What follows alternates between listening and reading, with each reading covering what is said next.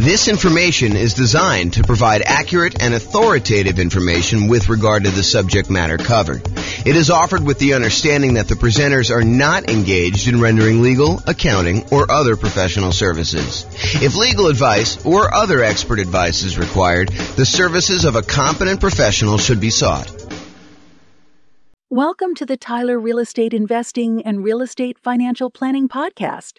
Learn all about investing in real estate in Tyler, Texas, with a combination of real estate financial planning and modeling with numbers specific to Tyler, plus syndicated, more generalized recordings of live and pre-recorded real estate investing classes, not all of them specific to Tyler. Be sure to stay tuned after the podcast for a message from our sponsors. Well, good morning and welcome, everyone. I am James Orr, and we got a very special class today. This is part of the series on improving cash flow. And so today we're going over improving cash flow when considering your real estate investing strategy. When you're thinking about which strategy you want to use, how do we improve cash flow when we're trying to decide whether we're doing traditional buy and hold or short-term rentals or house hacking or nomading or whatever we're trying to do there. So all of the things we're going to discuss today have to do with choosing your existing real estate investing strategy. And this is, as I mentioned, part of the series we're doing. And so we've already covered how to improve rental property cash flow when we are searching for properties. That was covered in a previous class. So if you want to see about all those different strategies, go watch that class. We've also covered all of the different strategies of the largest section, the one that has the most ways to improve cash flow. And that was the financing section. Today, we're covering this, how to improve cash flow during the improved strategy phase. We'll talk about these different options. And then we've got some future classes coming.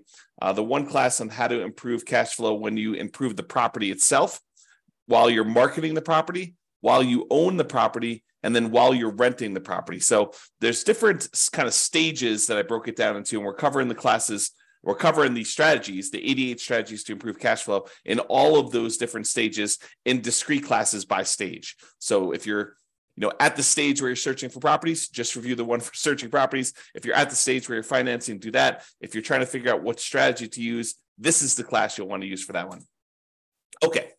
So when we're thinking about improving cash flow is really made up of how much income you have coming in on the property, all the different sources of income, especially the rent, but then also things like laundry or renting out different parts of the property, or maybe you add in additional services like landscape service or internet service or things like that nature. So there's different strategies of rent or different sources of income like rent, and then all of the other sources of income you have in the property, minus, in order to get cash flow, you have to subtract out all your different expenses. And your expenses are, your mortgage payment, taxes, insurance, maintenance, property management, vacancy, like all of those different things are expenses. And so when you think about how do you optimize, how do you improve cash flow on property? Well, it really consists of two different parts. How do you maximize the income you have on a property? And then how do you minimize all of the different expenses? And a lot of the things we're going to be talking about here today in this class have to do with maximizing income. Although a couple of them have to do a little bit with minimizing expenses,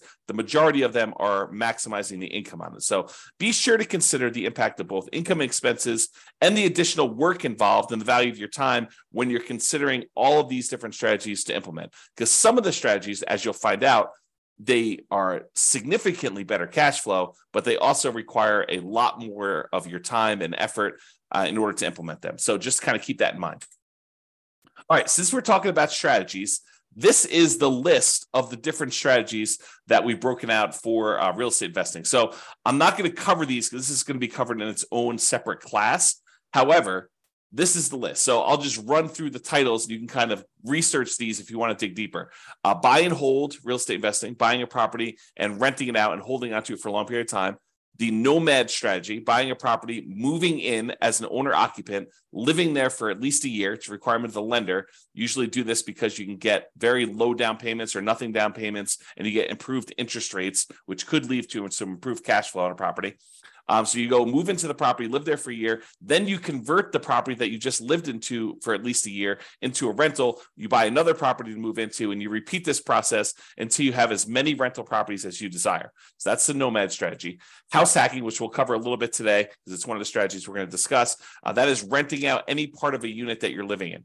The most common example is you buy a duplex, you rent out one side of the unit, and you live in the other. But it could just be renting out, the property to roommates. You buy a single family home with 4 bedrooms, you live in one of the bedrooms, you rent out the other 3 or even just one, and that is considered house hacking. And there's some variations on that, which we'll talk a little bit about today as well. The BRRRR strategy: buy a property, rehab a property, rent a property, refinance it, and then repeat. So there's the buy, which is the B, and then all those different R's: rehab, rent, refi, and repeat. So all the different bars there for BRRRR. And that's a strategy for being able to buy properties and leave very little or no money in the ideal situation. Most of the time it's leaving a little bit of money in the deal, so that you're able to acquire properties with little down. And then all the quick turning flipping properties, and then wholesaling and wholetailing. Wholesaling is basically selling your contract in a property to another investor. You find a really good deal and you sell to an investor, and you get a fee for doing that. All the creative financing stuff: buying property subject to, lease option, lease purchase, rent to own, owner financing, agreement for deed, contract for deed, loan assumption, like all of the creative different strategies for financing properties. Those are different strategies. And then partnerships and syndications: if you're going to get together with one or more other folks who want to invest in real estate with you, then you can kind of structure those in various different ways. And then tax liens and tax deeds: whether you are investing in a lien against a property with the hope that the property is, they either pay you a return on it, or in the event that they don't pay you the return, then you can actually foreclose on the property and get ownership of it. And then real estate investment trust, which I don't usually cover, but I include it to be all inclusive, to kind of be comprehensive here. That's that. So these are the different strategies. And you'll see that we're talking about using different strategies here today when we talk about how to improve cash flow. All right, so here's the list. Different ways to improve cash flow when you're thinking about the different strategies you can use as a real estate investor. So one of the different ways you can kind of improve this is to change the term that you're renting out properties. So I think a lot of people think about investing in real estate as you buy a property and you rent it out, and you rent it out to a tenant, and there's a year-long lease in place. And maybe the tenant renews for another year, and you kind of keep doing that. Or maybe they leave early because they got evicted or they can't pay their rent anymore, and you kind of shorten the term in that way. But you could deliberately choose to rent out properties monthly or weekly or nightly, like a vacation rental. So changing the term of the rental can improve your cash flow on a property. We'll talk about that a little bit. Or doing a totally different strategy, like a lease option, where instead of just leasing the property to a tenant, you decide you want to go after a tenant buyer, a tenant who also has the option or a contract to buy the property from you a year or 2 or 3 or 4 or 5 down the road, or 6 months down the road, whatever you negotiate as part of your term. Basically, they will lease the property from you, and then after they lease it from you for a period of time, they're going to buy it from you. And there's some advantages to doing that, which we'll discuss here in a minute. Or you could choose to do a specific niche. You could cater to a group of people who you know are looking to rent in your area. For example, you could choose to focus on student rentals, or you could choose to focus in on traveling nurses and provide them, kind of services related to their particular industry, knowing that they're coming in for, contract periods of time, and they're going to need some extra stuff in your property. Or you could cater to oil workers if you happen to live in an area that has a bunch of people coming into town to do work on the oil kind of stuff that they do. I don't even know what they call it. So you can cater to all these different niches, or you can cater to things like corporate rentals. So you decide to do that. And then I'll kind of group these last 3 together. They're all really versions of house hacking, in my opinion. So we'll talk about roommates, getting roommates, changing a strategy to having roommates, like house hacking with a single family home, or renting by the bed or bedroom. Sometimes especially with like student rentals, sometimes they'll rent out by the bed or bedroom.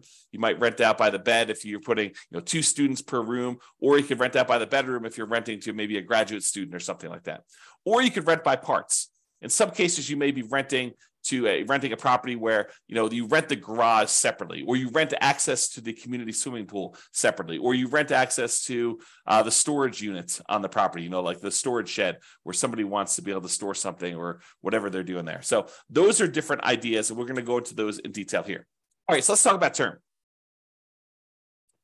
So related to term, so term is going to be basically changing the duration of your lease term. So you can either do a daily rental, things like vacation rentals, or there may be some situations where you might rent by the day, or you could do weekly rental. I guess it would be a variation of vacation rental. But I was thinking of if you rent your property out for the Super Bowl weekend, that may be like a daily rental or maybe a weekly rental.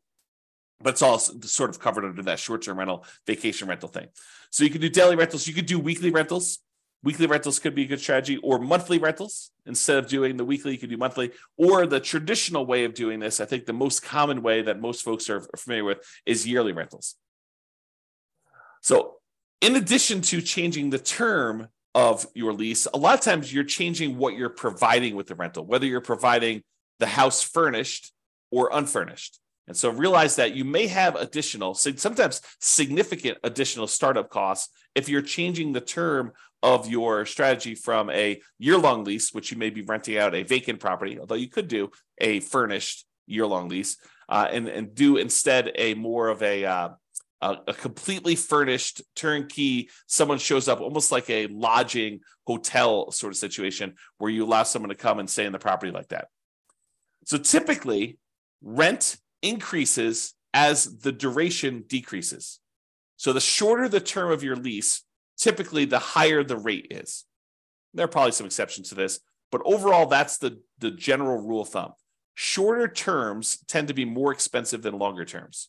Now, the other thing to watch out for, if you're going to go and do the strategy where you're going to change from doing year-long leases to short-term rentals, which could be significantly higher income on the property, you also have to watch out for increased expenses, like increased vacancy expense. You're not going to have 100% of the nights occupied in most cases. There's probably some exceptions to this, but in most cases, you're not going to have 100% of the nights occupied if you're doing some type of short-term rental or vacation rental. You might have 50% occupancy or 70% occupancy or 30% occupancy.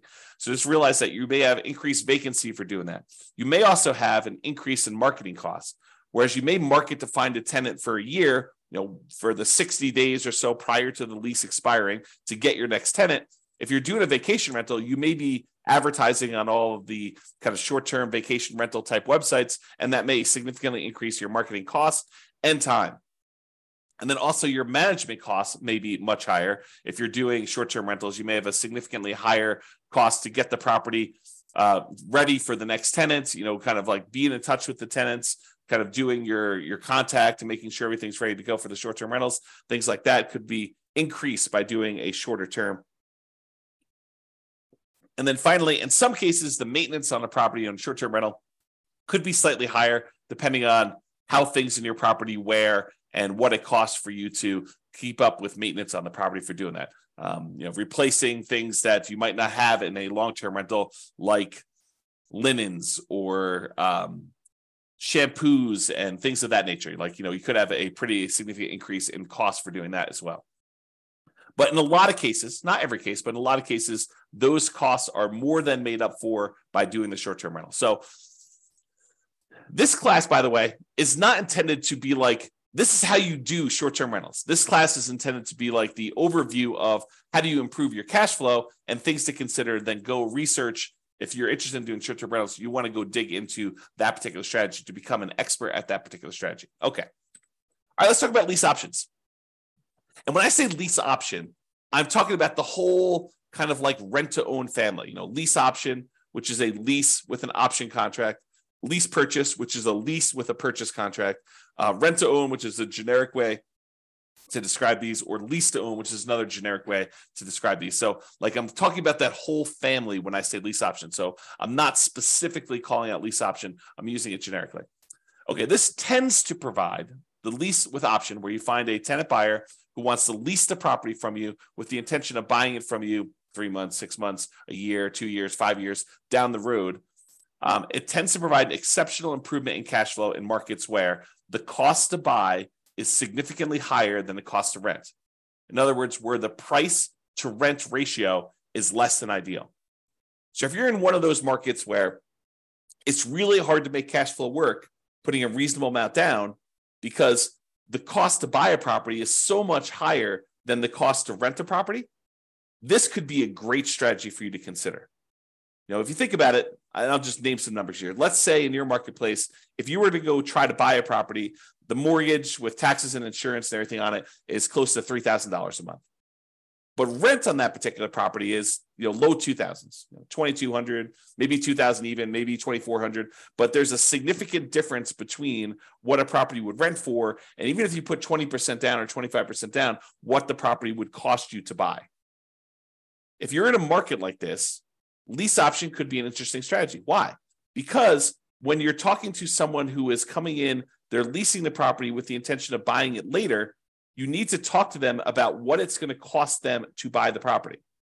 So you get to, instead of just comparing rent to rent when you're marketing your property, now you get to discuss with them, this is what it would cost if you were just renting the property. If you were going to buy the property, though, it's going to cost you about $3,000 a month or $3,200 a month. And so rent is going to be a little bit higher than what normal rent is on this property, and you're going to be able to buy it later. And if they tell you, look, I can't afford a $3,000 a month payment, what they're telling you is, I'm never going to be able to buy this property. I can't afford a $3,000 a month payment to buy it. So you're setting them up for failure if you try to put a tenant buyer in a property where they tell you up front that they can't afford what the payment's going to be when they go and finance it. If the only way they can afford the property is when they're renting it, then they're never going to be able to afford the property. Now, there's exceptions to this, right? Like someone comes into a windfall of some sort and they're able to get a big enough down payment where they could buy it all cash and they no longer have a monthly payment, or they get a big enough down payment where they're able to do that, or they think the interest rates are going to go back down. I'm not sure I would be speculating on that, but there are some exceptions where that's the case. But if I would want to put a tenant buyer in a property, if I wanted them to buy the property, which I think I want to play win-win, right? You want someone to be in a deal where they can actually succeed through the process that you're helping them do. You want them to help them buy the property. You don't want to put someone in the property where they're never going to buy. So if you do want to do that, which I think you should, then you put them in the property and they need to be able to afford that monthly payment. And so now you can start comparing what the payment would be when they buy it to what the rent is, and maybe you're able to get a little bit higher than fair market rent for the option for them to be able to buy the property from you at some point in the future. Okay, and I'm very deliberately not going into all the details of, do you apply some of the monthly payment toward their purchase price or anything like that. These are all different things that you need to learn about if you plan on using this strategy, but I'm not going there today because we've got other stuff to cover. This is not intended to be a class on implementing lease options. Just separate classes on that if you really want to dig into that strategy. Okay. However, even if the monthly fee, the amount you're charging them monthly, was completely identical, right? You were able to get only the same amount you were able to get for rent as renting the property versus doing a lease option. You were only able to get that same $2,200 a month, whether you did either strategy. If that was the case, there are some significant improvements to cash flow from getting a non-refundable purchase deposit when the tenant buyer comes in the property. So even if the tenant buyer is only able to pay $2,200 and the tenant would normally pay $2,200, if you're getting for example, a $10,000 non-refundable purchase deposit, that would significantly improve your cash flow on the property. So for example, let's say they had a 3-year period in order to be able to buy the property, and you're getting from them a $10,000 non-refundable purchase deposit. Well, if you take that $10,000 and you kind of like spread it out evenly over a 3-year period, it's almost like getting an extra $250 more per month in cash flow. Even though you're going to take that $10,000 in many cases, you're going to apply it toward the purchase of the property later. So you're trading some of the appreciation you were expecting to get in the property over those next 3 years in exchange for getting better cash flow in the meantime. You're doing some deal alchemy. You're trading future appreciation, the $10,000 of extra appreciation you would have gotten later on when they buy it from you. And you're saying, I'm going to apply that $10,000 towards your purchase. I'm going to take some of the profit I would have gotten at the end when they bought the property from me, and I'm going to take it up front as a non-refundable option fee, which does apply to the purchase price for them, counts as part of their down payment. But then you're also getting that, which if you spread it out over 3 years, looks like you're getting $250 plus per month in extra cash flow. So if you thought you were getting $2,200 a month, now you're really getting $2,450, which is significant in certain markets, right?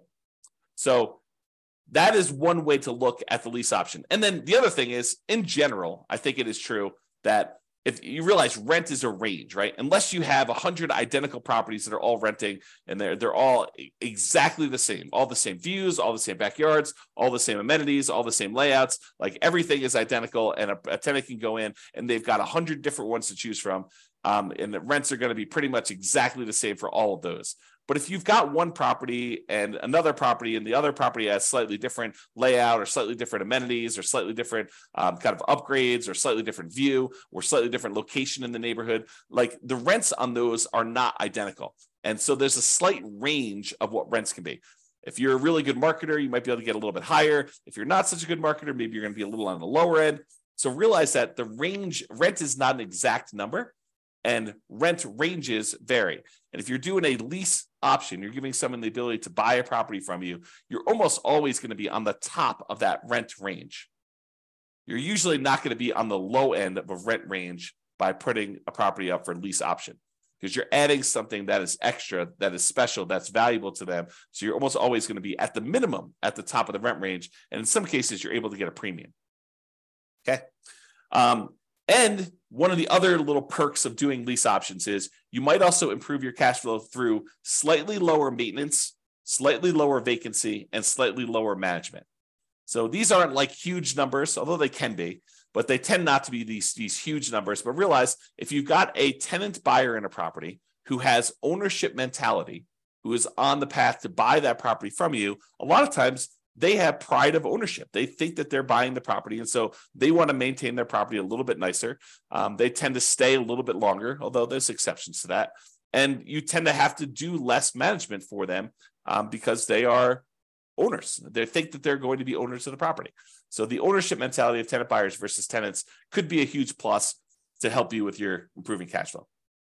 So for that reason, doing this lease option strategy, changing your strategy to be lease options, could be hugely beneficial. And I've also talked about how in the past, and this is sort of a side note, go like research this more with one of our other classes, but I've also talked before about this idea of being able to use the lease option non-refundable option fee in order to use that as the down payment to go buy your next property.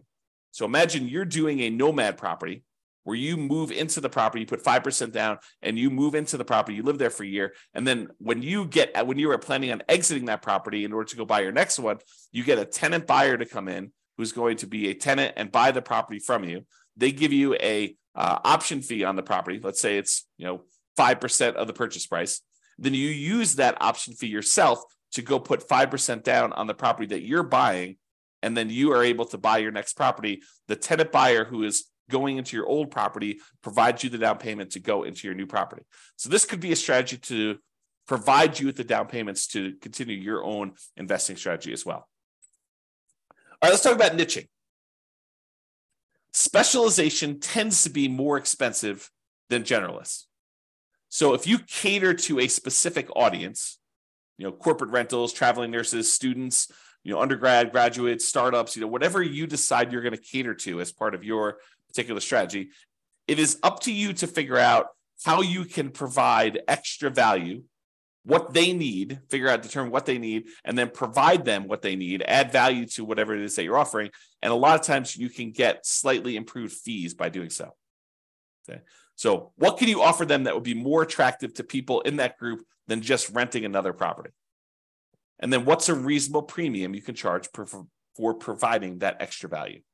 So if you're going to charge money for students, maybe you provide housing that's near the university and some extra things that students would like the terms that kind of coincide with the school year, or the ability to have their parents co-sign, or whatever it is that is appropriate for you and that particular niche that you're serving. Find out what they need, how you can cater to them, and then cater to them, and then you may be able to find a profitable niche to focus on. All right, let's talk about house hacking. So house hacking is renting out part of the property while you live in the property. And we're going to go over 3 different examples. We're going to talk about getting roommates. We're going to talk about renting by the bed or bedroom. And then we're going to talk about renting by parts. So let's jump into that. So let's talk about roommates. So imagine you have a single family home. You might be renting bedrooms with use of other parts of the property. So you rent them a bedroom, but they get use of the kitchen and the basement and the living room and maybe a parking spaces if you have that in your property. In some cases, you may have a non-conforming duplex that you could rent out to a roommate. So we see these occasionally come up, but they're properties where they're not duplexes. They're not zoned a duplex. They are not set up where they qualify officially as a duplex, but they look like a duplex. It's a property that's a complete upstairs unit, and then there's a side staircase that goes down to the basement unit, and there looks like a totally separate apartment in the basement. In some markets, you can't put the stove in, or you can't do something where that would trigger compliance issues or something like that. But it could have a hot plate or something like that, or a mini fridge or whatever.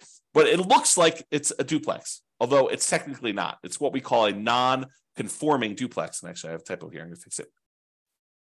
Non-conforming duplex.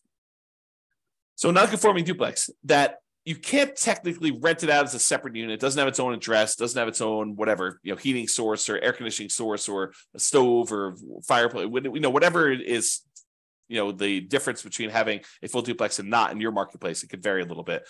But you could have a roommate that lives down there. Imagine you were just going to have a roommate upstairs in a different bedroom. Well, in this case, you have a roommate, and those could be the rules that you apply to this thing where you are having a roommate. And so a lot of times you have to watch out for your occupancy limits in your marketplace, and they're not going to have their own address. And maybe you have to give them access to something else in order to do this and make this right. Find out what it needs to be in your marketplace. And a lot of times your real estate agent can help you with that. But you maybe have a non-conforming duplex that you could do that.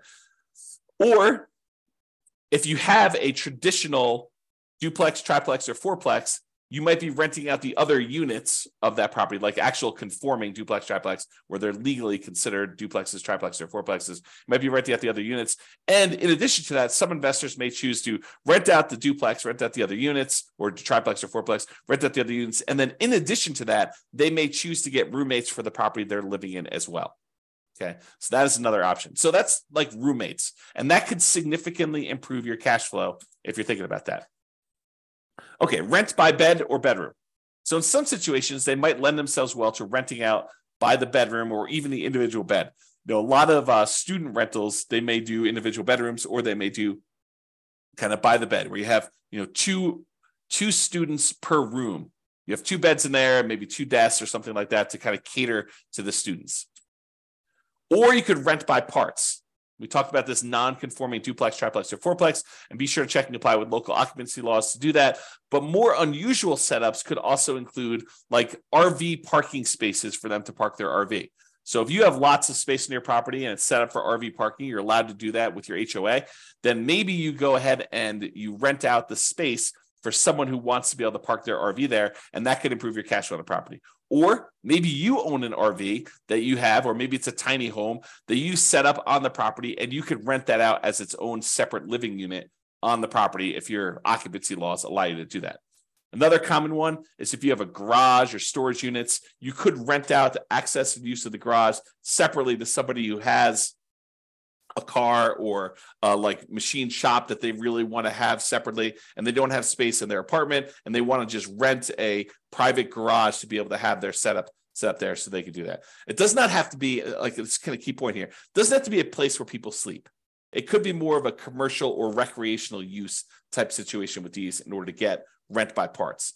Another example would be use of the community pool. In some neighborhoods, by being a member of the HOA, you get use of the community pool. You may not want to use that. Maybe you get wristbands that'll give you access to do that. Maybe you sell the rights for a family to use your wristbands. So maybe make sure you check with your HOA to make sure this is legal. Or maybe it's use of the rec center. They've got a gym set up down there, or if somebody wants to have weekly meetings for their whatever, their club, book club, knitting club, game club, whatever they want to do, and they want to have use of your recreational center, and you could rent out use of that by giving them access to your rights to do that. Okay. All right. So that's it. That is all the different strategies we talked about for improving cash flow when you're considering the strategy that you're using. So remember, optimizing cash flow is about maximizing income and minimizing expenses. I got another typo here. The strategy you decide to use will significantly impact the income and, to a lesser degree sometimes, the expenses you're likely to experience on a property.